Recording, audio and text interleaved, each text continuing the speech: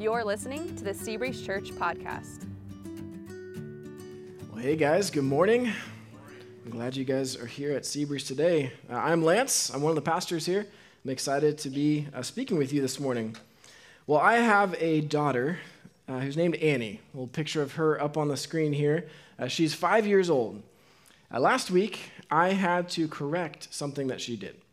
We talked about what she had done, and then I explained what the right action should be next time. Now, as we were talking, she asked me this question. She said, "Daddy, why am I a bad person?" Now, that was a shock. I honestly wasn't quite sure what to say in response to her. I wanted to say to her, "Oh, no, kiddo, you're not a bad person." You know, she had done something wrong, and I was correcting her, but she's still just so innocent to me. Now, as I thought about Annie's question, I realized this is really a question that we all wrestle with. And this is a question that's common in the Bible. Paul, an early church starter and the author of much of the New Testament, he poses a similar struggle to my 5-year-old daughter. He says this in Romans 7:15, "I do not understand what I do. For what I want to do, I do not do, but what I hate, I do." And then a few verses later, in verse 19, he says, "For I do not do the good I want to do, but the evil I do not want to do, this I keep on doing." So Paul's saying, I don't get it. Why do I keep doing the things that I don't want to do? Basically, why am I a bad person? Why do I make mistakes? Why do I choose to do the wrong thing? Now, the question that naturally follows this is, and what can I do about it? How can I make it right? We all have a sense that we need something greater than ourselves to help us out of the messes that we make. Now, over the last 5 weeks, we've been looking at various religions of the world. We looked at Eastern religions of Hinduism and Buddhism, and then we looked at Judaism and Islam. Now, these are all attempts to answer the questions, why am I a bad person, and what can I do about it? Every religion tries to answer the question, what's wrong? Why are we bad people, and what can be done about it?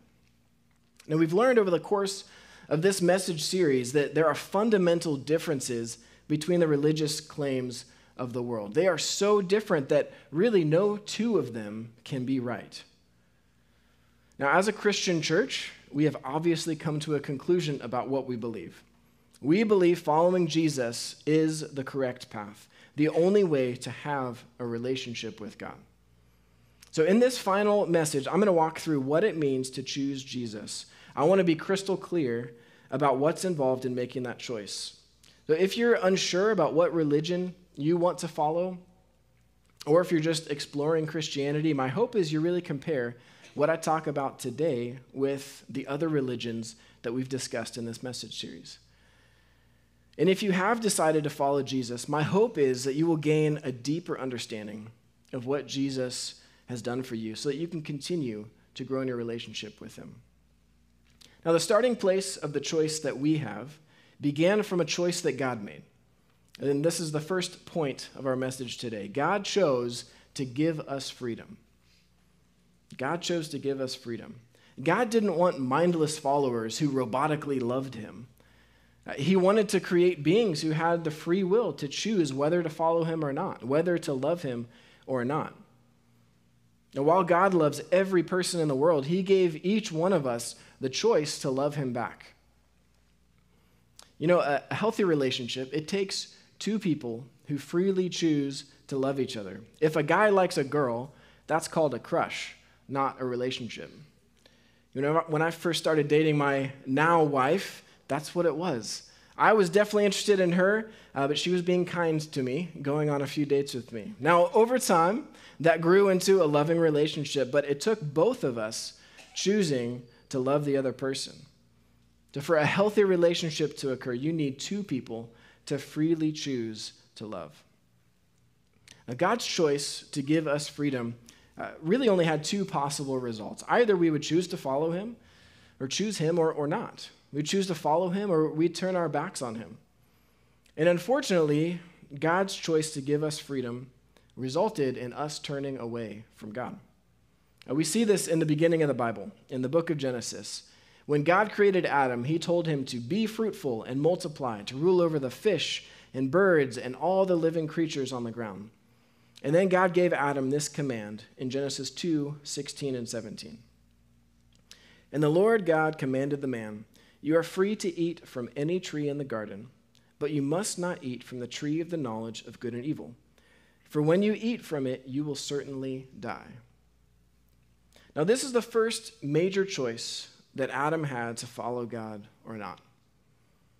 God told Adam, "You are free to eat from any tree."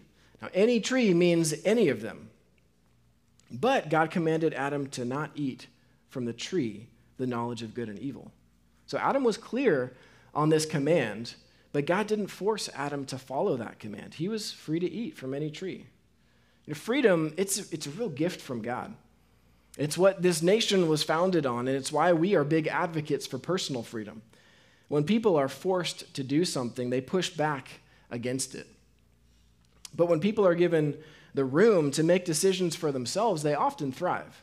They're forced to take responsibility for themselves. With freedom, it generally comes two extremes. Either on one extreme, people take responsibility, they do what's right and good, or people use that freedom to not take responsibility. They look for immediate gratification or ease in this life. The very next chapter in Genesis, we see which option Adam and Eve chose. They are tempted by Satan to eat the fruit that God commanded them not to eat. They had a choice to obey the God who created the universe, trusting what he said is right and good, or enjoy a piece of fruit. Now, we're not sure what kind of fruit it was. It could have been an orange or a pomegranate or something else. Commonly, it's thought of to be an apple, so we're going to assume it was an apple today. Now, it's almost comical that anyone would choose an apple over God, but that's exactly what Adam and Eve did. Now, to be fair, this was no normal apple. God told Adam that it was a tree of the knowledge of good and evil. But God also told Adam that he would die if he ate it. So, it'll give you wisdom, but it'll cause your death. What did Adam and Eve choose? The wisdom death apple or God? Well, Genesis 3:6, we see what they chose. When the woman saw that the fruit of the tree was good for food and pleasing to the eye and also desirable for gaining wisdom, she took some and ate it. She also gave some to her husband who was with her, and he ate it. So Adam and Eve ate the apple, the fruit God had told them not to eat. They used their freedom, and they chose to disobey God. Why didn't they die immediately? God said that they would certainly die, so why didn't they? Well, the death that God was referring to was not an immediate physical death, though there were physical consequences. The death that God was referring to was a physical and eternal death, an eternal break with God, who is the sustainer of life. It was like if we were underwater with a hose of oxygen. You see this diver up here with the hose of oxygen to the surface, sustaining our life. And then we chose to cut that oxygen hose. Now, we could hold our breath. It's actually not an immediate death. But most would say they're dead. We're heading towards death. We can hold our breath for a certain amount of time. So this choice that Adam and Eve made, it changed the trajectory of their lives to go towards eternal death, eternal separation from the source of life, God. And the choice that Adam and Eve made to disobey God's command, it was a choice that affected all of creation then and into the future. Adam and Eve, they weren't just the first people, they were the first parents. So they cut the oxygen cord, and then they had babies. Their kids and generations following, they didn't magically have an oxygen cord attached to the surface when they were born. Our parents, they affect our lives. As an example of this, my wife and I, we chose to move to California before our daughter was born. Now, Annie, my daughter, she didn't make that choice, but that choice impacts her. It's similar with Adam and Eve's choice to disobey God. Their decisions affected all of their descendants. Now, while this is true, we can't put the full blame on Adam and Eve for our sin problem. Each one of us has made the same choice that Adam and Eve did. We've all chosen to disobey God. And this is our second point. We chose to disobey God. This is a choice that each one of us has made. Through Adam and Eve, sin entered the world, but each one of us sins. Now, if we were perfect, then maybe we could blame Adam and Eve on all the problems in this world, but no one is perfect. In fact, Romans 3:23 says, "For all have sinned and fall short of the glory of God." All of us have sinned. No one's perfect. In other words, by choosing to disobey God, we've all severed the lifeline to him. Sin has decaying effects on all things it comes in contact with. While there are many effects of sin, the most foundational decaying effect that it has is on our relationships. So in Ephesians 2:1-3, it describes these broken relationships that exist now as a result of our sins. Let's read this passage. Ephesians 2:1-3. "As for you, you were dead in your transgressions and sins in which you used to live, when you followed the ways of this world and of the ruler of the kingdom of the air, the spirit who is now at work in those who are disobedient. All of us also lived among them at one time, gratifying the cravings of our flesh and following its desires and thoughts. Like the rest, we were by nature deserving of wrath." So all people are now born into primarily four broken relationships as a result of our sin. The first one is a broken relationship with God. It says that we followed the ways of the world and Satan rather than God. So our lives, they're headed in one of two directions. Either we follow God or we follow Satan. If we choose not to follow God, that's inadvertently a choice to follow Satan. Satan's the ruler of the world right now, so by choosing to say we don't want to follow God, that just means we're following the other ruler, Satan. Now, this is the choice that Adam and Eve made. They chose to listen to Satan's suggestion. This was a following decision that they made, a decision that defined who was the priority in their life, God's influence or Satan's influence. And they chose Satan, and we have too. So that's the first broken relationship. The second one is actually a broken relationship with ourselves. So we follow our own fleshly desires. It says gratifying the cravings of our flesh and following its desires and thoughts. So now people are at war with themselves. The Bible, it often refers to people as slaves to sin. Without God, we're powerless to the decaying effects of sin in our own lives. We're powerless to overcome sin, and so we live simply by feeling, which is really not a good compass to go by. And this is what my daughter was wrestling with when she asked me that question, why am I a bad person? Well, she can't overcome her sin problem by sheer willpower. She's powerless to do that. So there's this battle that's going on inside of her. Part of her wants to do good. Another part of her wants to do bad. She wants to do good, but she can't do the good that she wants to do on her own.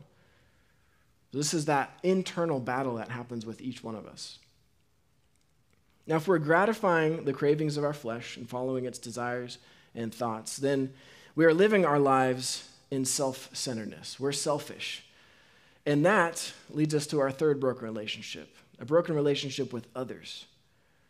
This selfish approach puts us at war with other people. And we're focused on what we want. So when others get in our way, it's not good. It's a battle with other people to get what we want. Now, as an example of this, one of the chores in my home is to clean the bathtubs. This is a chore that I had when I was a kid, and according to my wife, I am an amazing bathtub cleaner. Now, do I want to do that chore? No, I really hate cleaning the bathtubs, but I'm good at it. Do I clean the tubs often enough? No, I definitely do not clean the tubs often enough. Now, over the years, this has been a source of frustration between my wife and I. It comes from my desire to not clean bathtubs and from my wife's desire to enjoy a clean bathtub. So those are two desires that are at odds with each other. And now that's just a recent kind of funny example of how our sin and selfishness puts us at odds with others, puts us at war with other people. The fourth broken relationship that was caused by sin is actually a broken relationship with time itself. It says, we were by nature deserving of wrath. This is what I explained earlier about the kind of death we receive. It's not an immediate death, but the trajectory of our lives is going towards eternal death, separation from God as a result of our sin. This is a real eternal destination called hell. Our relationship with time itself is now hopeless. The trajectory is towards eternal death. And we look at our past, and there's guilt and there's shame there. We all have things that we wish we had done differently. And as we look to the future, we often put our hope in things in this life that turn out not to last. Those hopes, they're temporary. They eventually fail us. These are called false hopes. We look to a vacation or retirement, or maybe a new home or a new job or graduation, only to get there and we realize, man, that doesn't really fill the hole that we needed filled. In January and February this year, I was really busy, and I was excited for April. I even told some people, man, I can't wait to get to April. January and February are just so busy. Guess what happened when I got to April? It was busier than January and February was. So that's just the types of hopes or types of things we put our hope in. They just fail us in this life. So these are 4 broken relationships with God, with ourselves, with others, and with time. And they're what every person is born into as a result of sin. As Ephesians 2:1 says, as for you, you were dead in your transgressions and sins. So these are the consequences of our sin. So God made a choice to give us freedom. And we chose to disobey him, which brought about consequences that we couldn't fix. Thankfully, God made another choice. He did not leave this reality as an insurmountable obstacle. While people were powerless to restore broken relationships, God had a plan in the works. God chose to initiate a rescue mission. Romans 5:6, at just the right time, when we were still powerless, Christ died for the ungodly. So Jesus Christ, he came to earth as a man, born in Bethlehem. He is the Son of God, fully man. He lived a sinless life, something that none of us could do. Only God could do that. He was wrongly accused and falsely tried in Jerusalem, and he died on a cross. His death was in replacement for the death that we deserved. He took on the penalty of our sin, death. But not just a physical death. He paid the price for our eternal death. Then he rose from the dead after 3 days, and after his resurrection, he appeared to his followers as proof of what he had done. Those believers and other Christ followers began to spread the good news of Jesus throughout the world. And God's rescue mission, it's continued for thousands of years, and it's reached us here in Huntington Beach. Actually, this fall, we're going to do a series of messages that describe how this rescue mission has been a blessing to the world. But the key question I want us to consider today is how this rescue mission impacts you. What decision does it cause you to wrestle with? God's rescue mission, it's initiated one person at a time. It comes down to a personal decision for each person. So here's a description of God's rescue mission for you. These are the very next verses in Ephesians 2. So verses 4 and 5. But because of his great love for us, God, who is rich in mercy, made us alive with Christ. Even when we were dead in transgressions, it is by grace you have been saved. So we see in these verses that God he's loving, he's merciful, he's powerful. He made us alive with Christ. He's able to save us, and he's gracious. So he's merciful. It says, God who is rich in mercy. So we all deserve death. And mercy is not getting what we do deserve. The reason God doesn't just wipe us out the moment that we sin is because he's merciful. He wants to give us time to understand who he is. So he doesn't give us what we deserve right away. God's also powerful. It says God made us alive with Christ. God's the only one who can save us. No one else can. I can't save myself because I've sinned. I'm just not good enough. And all the other religious claims of the world, they claim that if we live a certain way, or we make certain choices that we can be saved, or that we might possibly be able to be saved. They say that we can do enough works to save ourselves, and that's just not true. We are not powerful enough to do that. Only God is. And God's also gracious. It says, it is by grace you have been saved. Grace is getting more than you deserve, like a gift.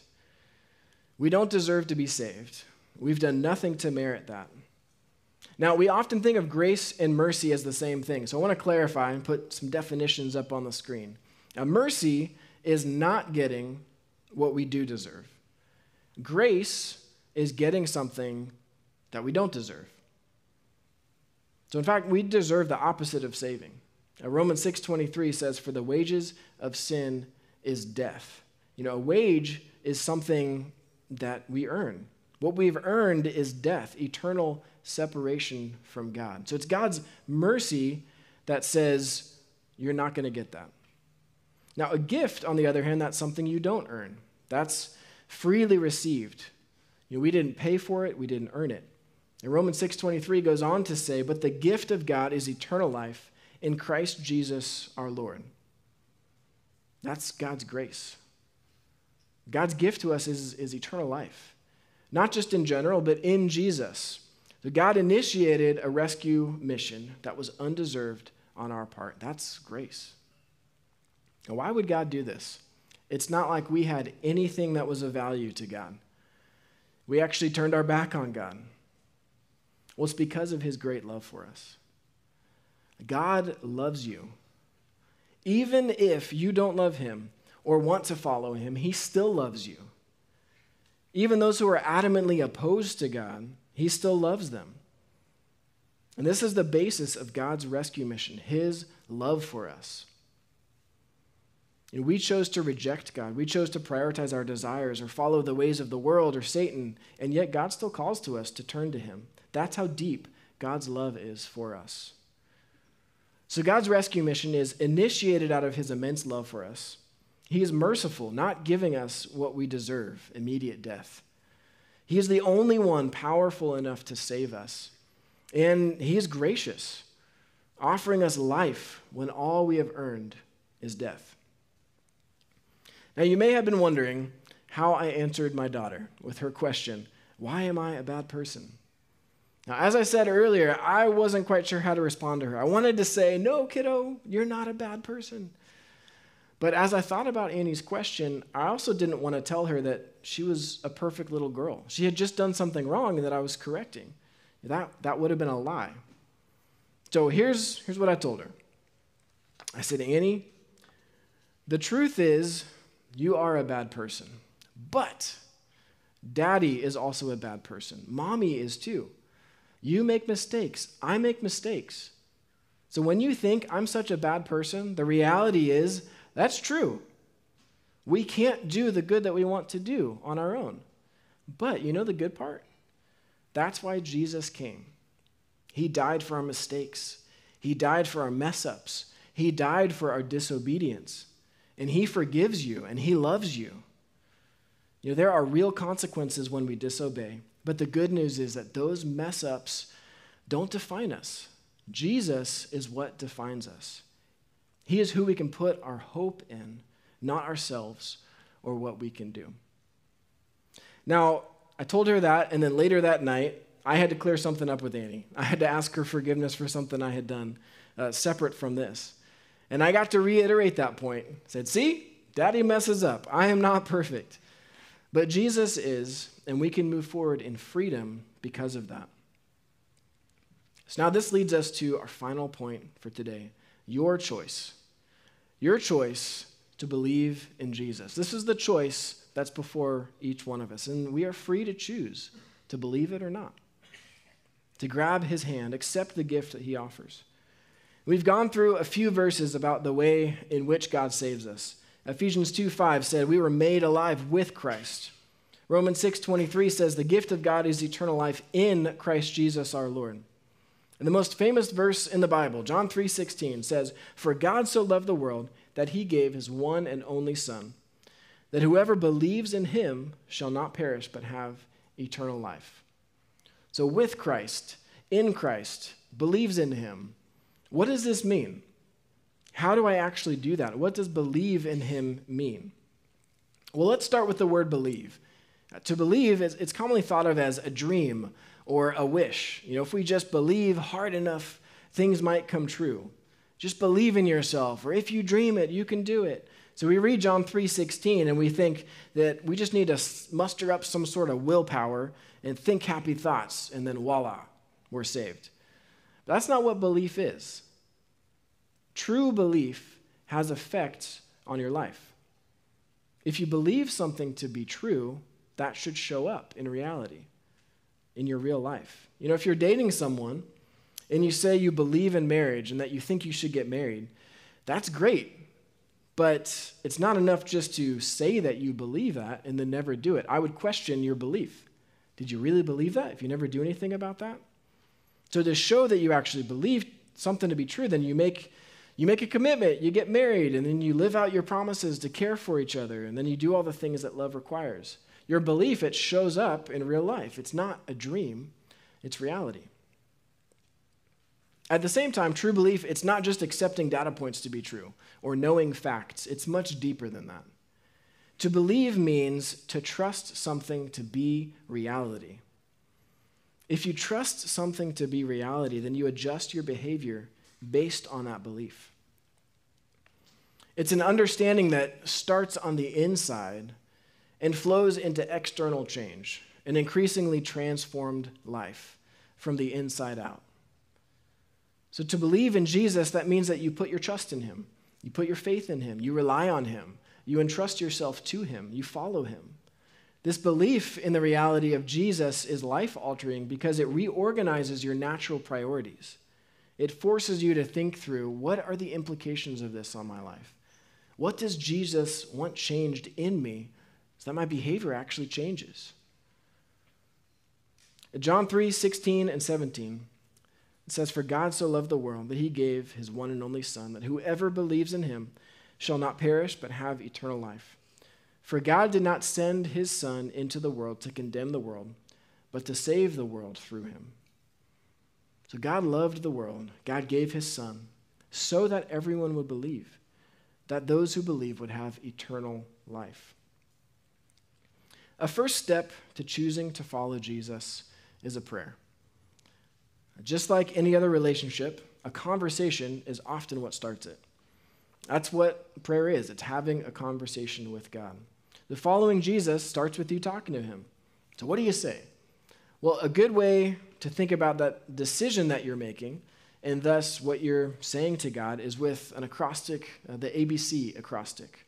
Admit, believe, and commit. These are the things that you're making a decision on, and thus you can talk to God about. So you admit that you need him, that you've not been living for him, and that you can't save yourself. And then you believe that Jesus was who he said he was, that he died for your sins and the sins of the world, and you accept that gift. Then you commit to follow him. You commit to turn from the way of life that you've been living and live for him, live for his priorities and what he desires. Now, if you pray that prayer, and you believe it to be true, then God takes up residence in your life, and he begins to transform you. I can tell you from personal experience that he works in miraculous ways in your life. Now, for me, before making the decision to follow Jesus, I dealt with a lot of fear, and I didn't know how to get a hold of it. I was scared of a lot of things. One night, I was watching the news, and they were reporting a fatal car crash on the news. And that sparked a question for me. What happens to people when they die? I realized that actually was a big source of my fear. I was afraid to die. I didn't know what would happen to me. It was just a big unknown. So God used that news report to help me realize my need for Jesus to save me from eternal death to eternal life. Now, I still have fear, but as I look back on my life, I see how God has changed me and helped my life have a predominant theme of courage rather than fear. And that's nothing I did on my own. That's God transforming me and changing me. Now, making the decision to follow Jesus, that does not mean that you suddenly become perfect. You don't turn into some angelic being all of a sudden. You actually keep on sinning, and you have to clear things up. It also doesn't mean that you live a life of bliss and ease. The opposite of that is true. There actually will be a lot of difficulty in this life. But it does mean that you're choosing to follow the one true God who made you and who loves you and in whom you can find meaning and purpose. So my question for you is, have you ever prayed that prayer before? Admit, believe, commit. Have you ever admitted your sin to God? Say, God, I'm not living life the way you want me to live it. I believe in Jesus, that he died for my sins. He took on the penalty of my sins. And then commit. Lord, I commit to follow you as the Lord, as the leader of my life. As we wrap up this series, I want to give time for you to consider this choice and the opportunity to pray that prayer that initiates a new life with Christ. So I'm going to ask Andrew and Sarah to come back on stage and close our time together with 2 songs. I want this to be a time of reflection where you can really evaluate this decision, really reflect on what decision you want to make.